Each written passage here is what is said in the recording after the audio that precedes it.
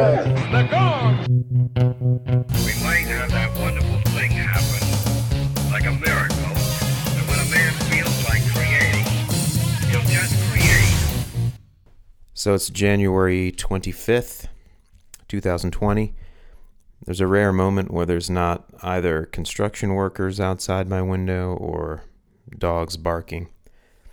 So I don't know. It's I always let weeks go by in between podcasts here, but I'm not going to dwell too much on the cancer situation, which has been the focus for the last few episodes. I feel fine, and the honest truth is, had I not gotten the blood work done and found out that I have leukemia, I wouldn't know it. I mean, I don't have symptoms.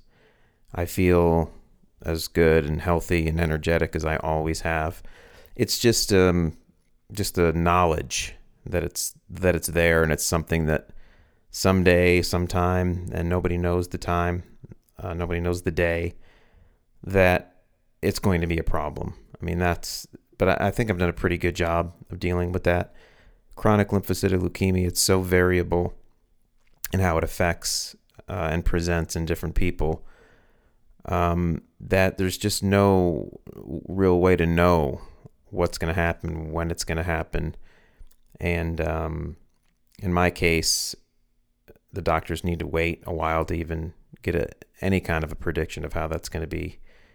And it's easy to just completely forget that it's a thing now, when I'm between doctor appointments and just living my life, which is good. But you do know in the back of your mind, you know, my bone marrow is producing these cells that are replicating out of control, and eventually it's going to crowd out stuff that I need, and it's going to cause problems, but it's just not causing them now.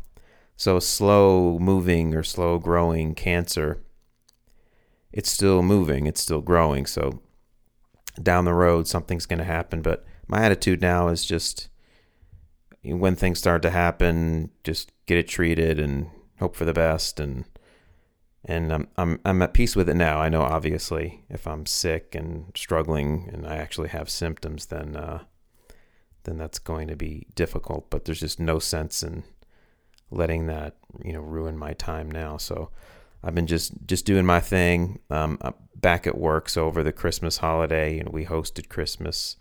My wife and I, we had family here. I also had that trip to Houston, to MD Anderson, and it was pretty exhausting break, but also nice. But then it was just right back to work, and so I'm back into the thick of things at the elementary school, and I just was telling my wife last night, it dawns on me on a regular basis just how fortunate I am to have stumbled onto this job.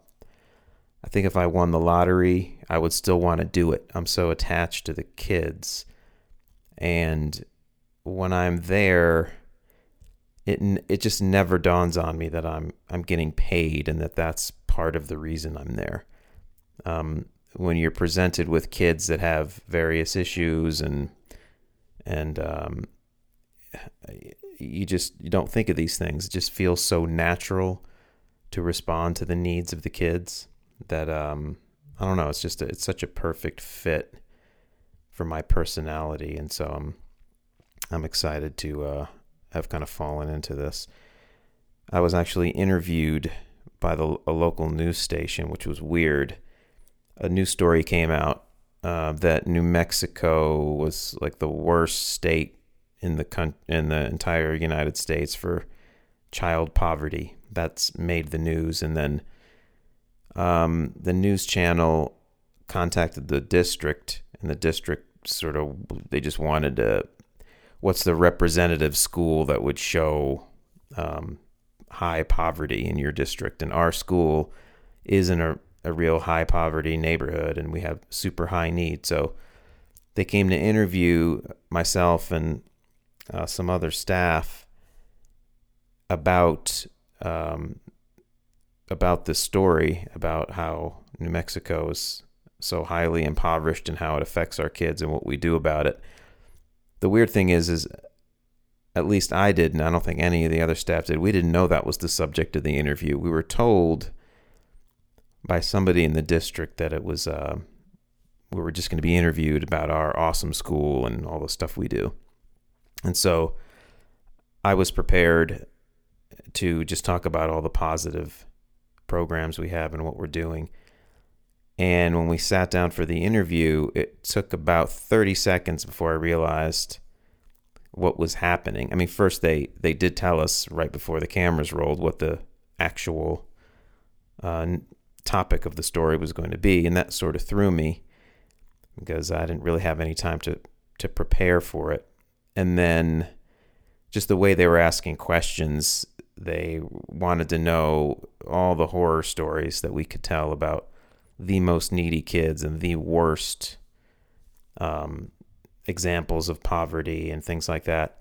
And as they were asking the questions, my coworker and I, we kept sort of then trying to turn it to more positive things. And I just realized by the end of the interview, I said, well, they're just going to edit this to fit whatever story they wanted to tell from the get-go. And that's exactly what happened. So we went home and I watched the story on the news, and they just cut out every bit of positive spin we had, and they've just framed it like we were the poster school for high poverty, and look at these poor kids and what are we doing for these poor kids. And I was worried that some parents would see it on the news and get really angry that the emphasis was on just how terrible things were, and I thought maybe the parents would think it was a reflection on them, but it seemed to blow over relatively.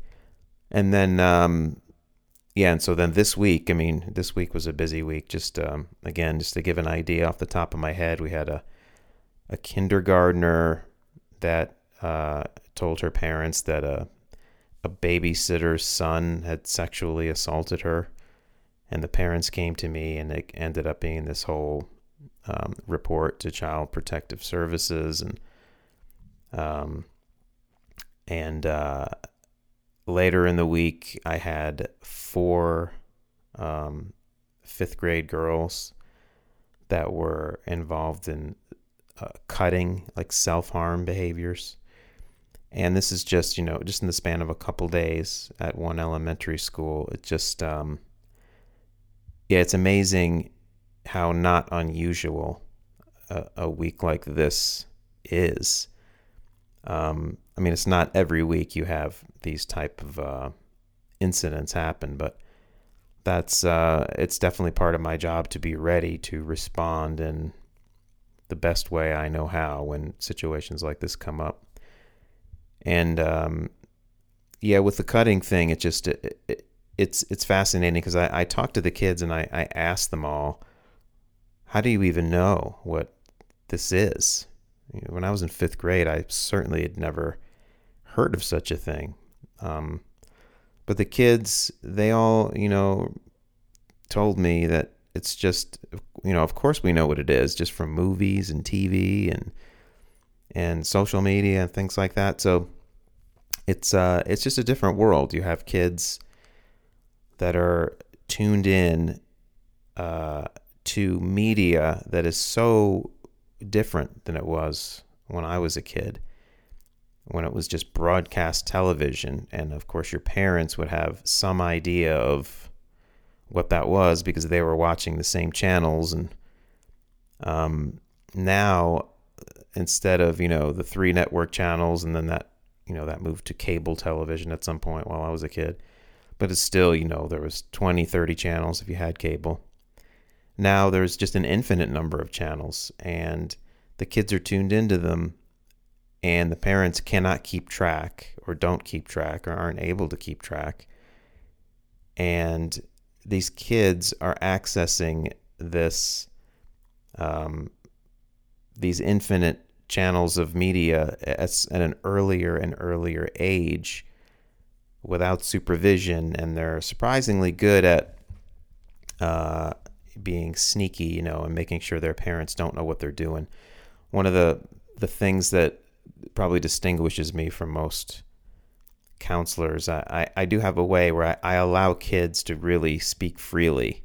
I want them to really be honest about what's going on, and I have a way of making them comfortable doing so. So, I mean, if I have a kid and say it's a fourth or fifth grader and they're dropping the F-bomb left and right, I just don't react in such a way. They know that I don't really care that they're swearing in that context. And then they feel free to sort of open up.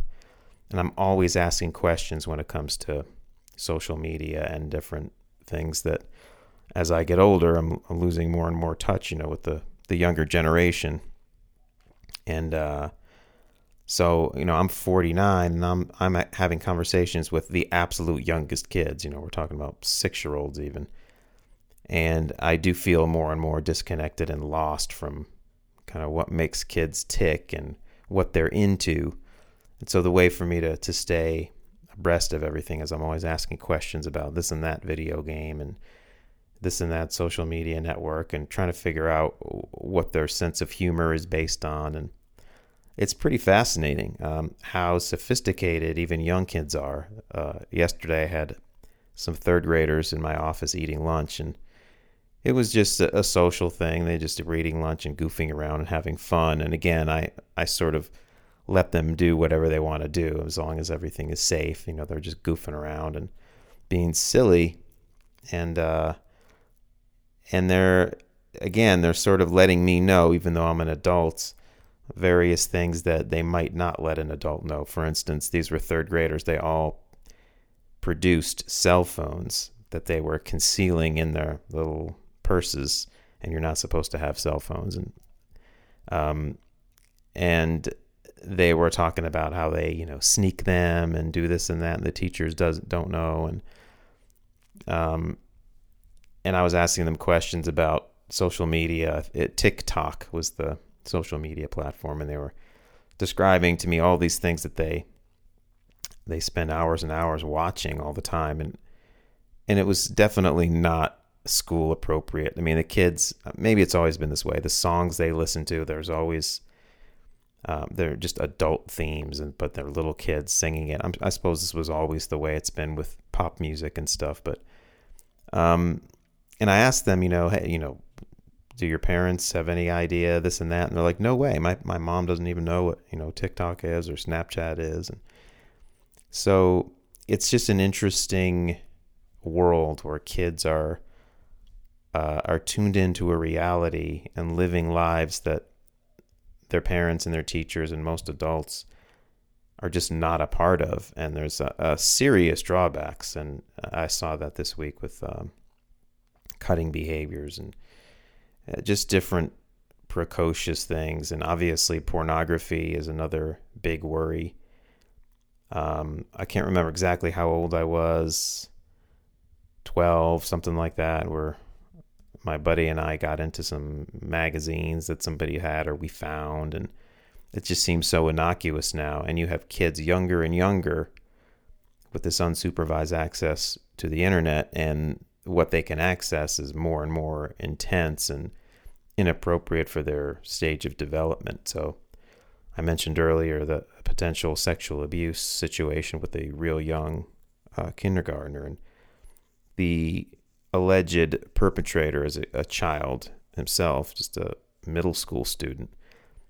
And one of the wrinkles in the story was that there was a tablet that had pornographic searches on it that were likely from this boy who's, like I said, 6th grade. I'm not sure how old that is, 12 maybe. And of course, that's right around the time that I'm talking about, where my friend and I were hiding under our front porch, and we had this folded up Playboy magazines and in a sandwich bag or something, and we buried it under the ground, and we'd literally crawl under the porch, moving these little wooden railing things, get under there with all the spiders and stuff, and that was the place where we would unearth these things and look at them. And again, we're talking about just the most relatively innocuous thing, just girls with no clothes on, nothing else. And nowadays, the equivalent of that is just your friend letting you know about a certain website or a certain video, and Snapchatting it over to you, or WhatsApping the link to you, or showing you where it is, and you all can just anywhere, any place, get access to these super disturbing adult stuff that you couldn't possibly understand as a kid. And of course, these kids know how to delete their histories or hide them from their parents, and so it's fascinating, disturbing. I'm not really sure where it's all going, but anyway, so I'm back at work, and it's just, it never ceases to be interesting to me, and just obviously that some of those things are difficult to behold, young children potentially being abused and things like that. I mean, it's difficult, but I like being in charge. I like being the one in the building who's in charge of what to do in those situations, because I feel like I know what to do as well as anybody, and I do a good job handling it, and I want to be the one to handle it. Whereas at previous jobs, I'd be all too eager to defer those difficult things to other people.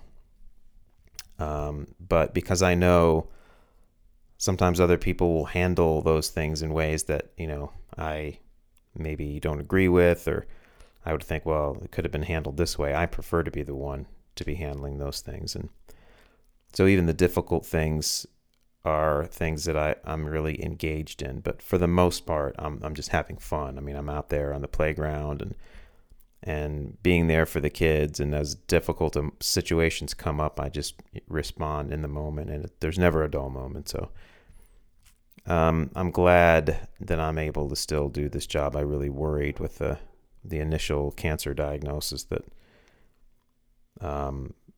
how is this going to affect my work? Not only if I'm potentially sick or missing work for appointments, but just psychologically, am I going to be so distracted that I'm not focused on the kids? And that probably happened for a brief period of time, but I'm feeling much better about it now.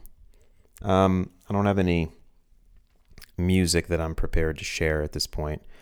It's funny, I was on the phone with my mom, and a couple of my nephews were at her house just to take grandma out to brunch or something, and my mom, she's one of the few people I've ever shared my demos and things with, because I just know that it would just make her happy.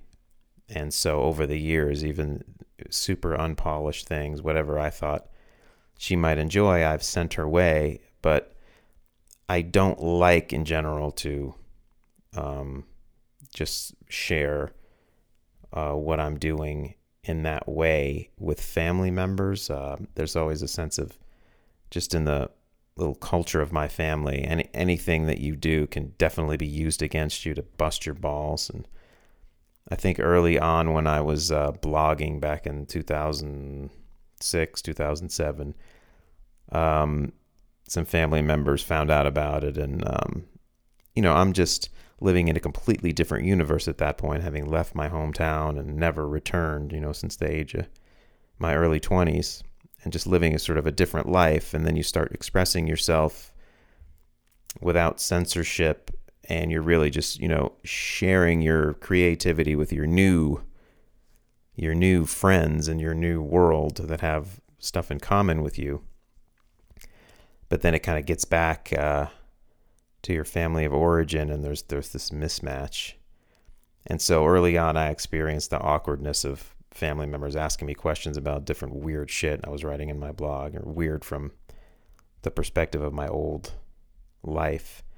So yeah, it's kind of embarrassing to even think that my nephew or brothers or cousins are tapping into what I'm doing at this website, whether it's music or what I'm saying right now. But I think at this point in my life, I'm just like, fuck it. I mean, it's out there, and there's no real way now, since I have shared it with my mom, it's going to get out there. And for the most part, no one's interested anyway, which is good. But if a few people get interested enough to listen to my music or see what I'm up to, they're either going to find it weird or they're going to mock me when I get home. And I have a thick enough skin now to deal with that.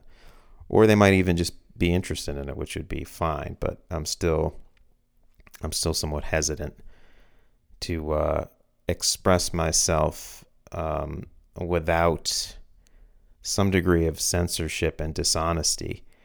So, even with the music, I could share some demos I've been fooling around with. I'm always messing around with my recording equipment, and there's actually a few things that are just little riff ideas and stuff that are pretty cool.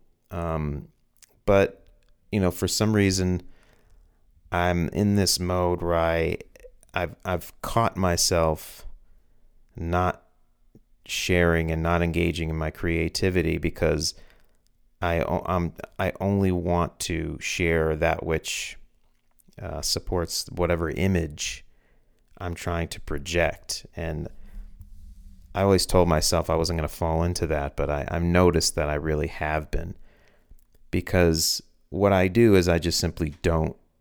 I won't do a podcast for long periods of time, and of course, I'm living life in between. I could be expressing myself. I could be writing in my blog every day and doing podcasts more regularly. But I'm thinking, well, there's nothing interesting going on. But the truth is, it's just there's nothing that I think would portray me as interesting to others. That's the sort of moment of self-honesty I'm reaching. Because if you just listen to the podcast episodes and just read the blog posts, it's like all people on the internet and on social media. You're sort of curating your life or your image in this false way, and presenting yourself as if I'm someone who just always is onto some deep thought, or always writing some song, or responding to some fascinating podcast or some interesting thing I've read, when that's just not true. 99% of the time, I'm just dicking around like everybody else, and I don't want anyone to see that. So it's weird. I more admire people these days that just can express themselves without filter.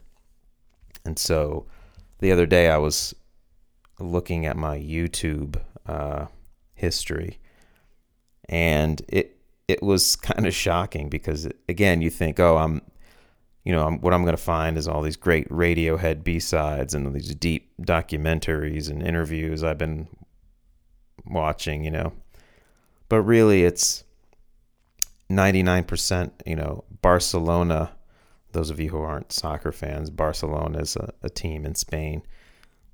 Lionel Messi is like one of the best players in the world. That's kind of my sport fix. I don't really pay that much attention to any sports anymore, but I love me some Barcelona. And there's just all these videos of just Barcelona news and just goofy cartoon, clips and just stupid shit that we all just get into these old rabbit holes, just anything to make me laugh or distract myself. That's the vast bulk of what I'm actually watching on YouTube. And I even find myself, deleting things from my own history sometimes. And I'm thinking, well, who am I hiding this from? I'm the only one looking at it. And is it just in case someone discovered my history, it's going to look like I'm a deeper dude than I actually am. So it's weird. So I'm trying to discourage that behavior in me, that weird self-censorship. And so it'd be better for me, I think, to just, if I'm interested in some stupid sports thing or some unpopular opinion or just something that seems dumb but amuses me, then it's just as worthy to talk about that as anything else. So I don't really have any specifics in this moment, but I don't want to make any grand proclamations that I'm going to podcast on a more regular basis, because I never do. Some of it's a time thing. So I don't really have anything super deep to say. I just felt like doing this, and that's what the only reason to do this. And really, no one's listening, or a couple people are listening, and my main motivation for doing it is because I've mentioned this before. It's the same motivation I have for writing, where writing just helps galvanize and clarify my thinking, just the act of writing. It's like I'm finding out what I'm thinking in the process of writing it down, and that's a lot of times really interesting, where it carries my thinking forward. Whereas if I don't express myself, shit's just spinning around. It's just going around in circles. And something about writing or podcasting, which is basically just the similar thing, but it's just in audio form, just expressing my ideas. Basically, it gets me out of these little circular things that have been going on in the back of my mind. It just gets them either onto paper or onto the tape, and it helps me get past them, move them forward. And I also want to get better at both of these modes of expression. I'm not going to get better at the solo podcast, which is all I got. It's not like I'm interviewing some awesome guest or something, but I'll get better at it the more I do it. And same as getting better at writing by doing it. So thus, I'm fine with the fact that I've said basically nothing in the span of however long this has been. And I'm still going to release it, even though it's pretty lame and no one probably gives a fuck, or should. So with that, I will let you go, even if you is just me listening to this in 5 years and being embarrassed about it. And I will check in again whenever the fuck I want to. Bye.